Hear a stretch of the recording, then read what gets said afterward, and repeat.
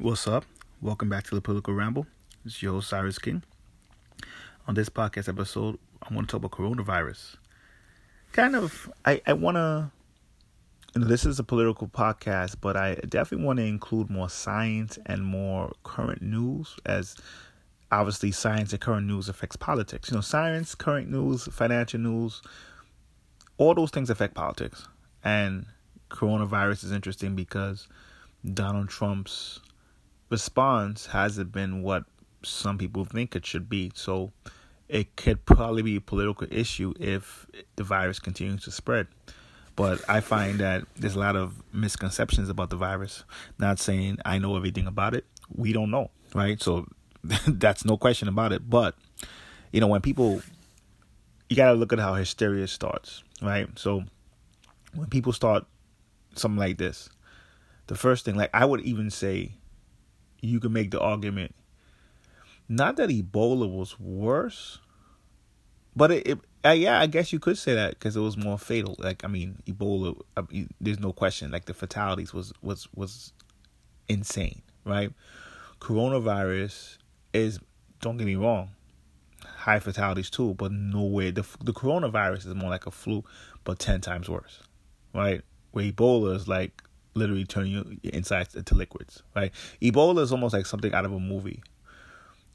Coronavirus is not really something out of a movie per se, right? So that's a difference. And I think when people, and that's why I think it's important to understand facts, or as much as, because, again, we don't know all the facts, but it's good to calm down myths from it, because the myths are what cause problems in the first place. Myths cause a lot of problems because, at the end of the day, when you look at how it's being presented, it's being presented as something it's going to end the world, and to some people, right? And that, in a sense, is the problem. So when you look at it, the same things that you would, it's 10 times worse than the flu. So be honest, let's be fair. The flu kills a lot of people per year, right? Even in America. So should there be hysteria? I'm not going to say there should be hysteria, but there definitely should be media coverage, because if the flu kills a significant amount of people in America, think about that number times 10, right? And it seems probably even easier to spread than the flu. So when you look at it from that point, so it's related to flu, but it's this flu on steroids. So from that point, you can see how people could be scared, right? But I'm trying to say there's a difference between something like this and something like Ebola, or even in the 80s when you had the outbreak of AIDS, right? This is a significant difference, right? This is, I think, is 10% of people fatalities. Most people could be treated, and again, we don't know as much about it, I do admit. But from what we can see, because, for instance, China seems like they're on the way of containing it for the most part, but the problem is it spread to Southern Europe. So we had cases in Washington and the West Coast has cases of it. New York has some cases of it. Atlanta has some cases of it. And the people in Atlanta, from what I understand, the case in Atlanta was person was in Italy, because Southern Europe has a case of it, has an extreme case of it. So Iran has one of the most worst breakouts. Iran, South Korea, Southern Europe, right? Now the United States. So when you look at it from that point of view, you can almost kind of see if, the most vulnerable people who already have bad immune systems, older people are vulnerable to it.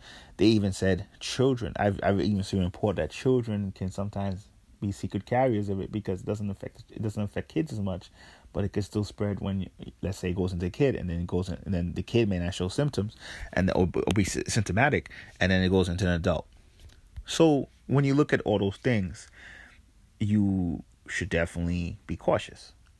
As health officials said, make sure and wash your hands in warm water for 20 seconds before when you're outside.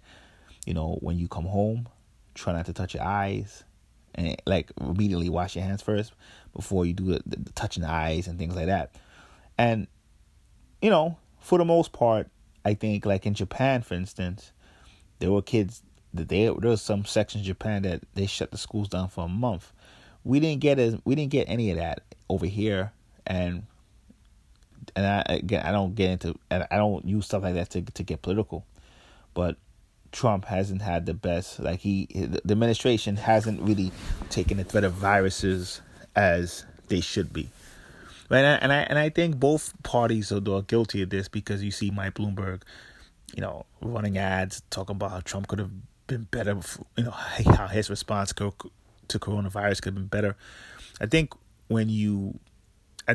viruses, anything viral, or anything, even natural disasters, anything to do with nature, should be above partisanship. And it's sad that that's the case. And the market crashed. What was it? Today is Tuesday. Let's say Friday, it crashed, right? Let's say Thursday last week, it crashed.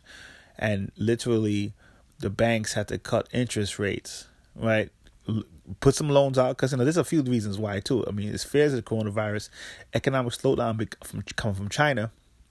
So the banks, start printing some money. They printed some money, started cutting interest rates on loans.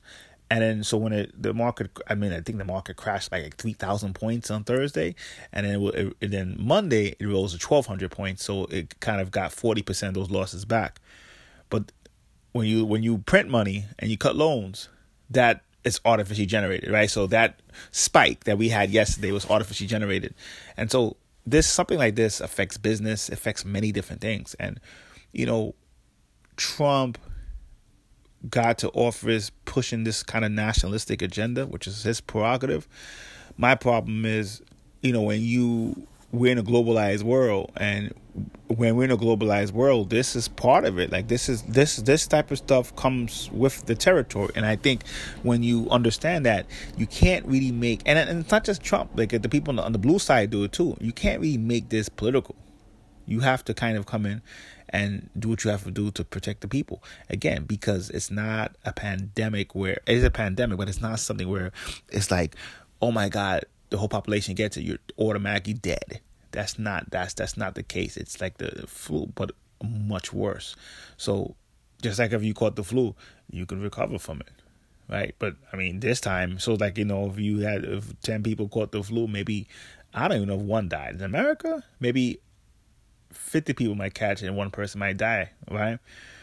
With this one, so think of it like that. If in America, 50 people catch the flu, one person might die, right? With this one being 10 times worse, then 10 people die. That's how you look at it. That's literally how. So is it bad? Yes. Should we work on containing it? Yes. Is it going to affect business? Yes. Is it the end of the world? No. But I also think this is a test run, because viruses, as you have more climate change, more viruses are going to become more awakened, and as the world's more global, as we don't even know how corona was spread. Was it spread by people eating exotic animals? We don't even know, right? So when you look at all these things, this is stuff that, because it's just a reality for the future. So I definitely think we as a people, we should do our best to protect ourselves from it. But I also want to put this podcast out because I think misinformation being spread is what the first problem is. That's the main problem. So when we come in now, and our response to it as Americans is not the way we're supposed to be, where there's stats saying, in the South, 22% of people say they don't want to drink Corona beer because it has the coronavirus. We got to work harder in getting real information out. When you see stuff like that, I don't want to drink Corona beer because Corona beer has coronavirus. That type of stuff, we need to just stop that and get the right information out there. So, Siris King for Political Ramble. Till next time, peace.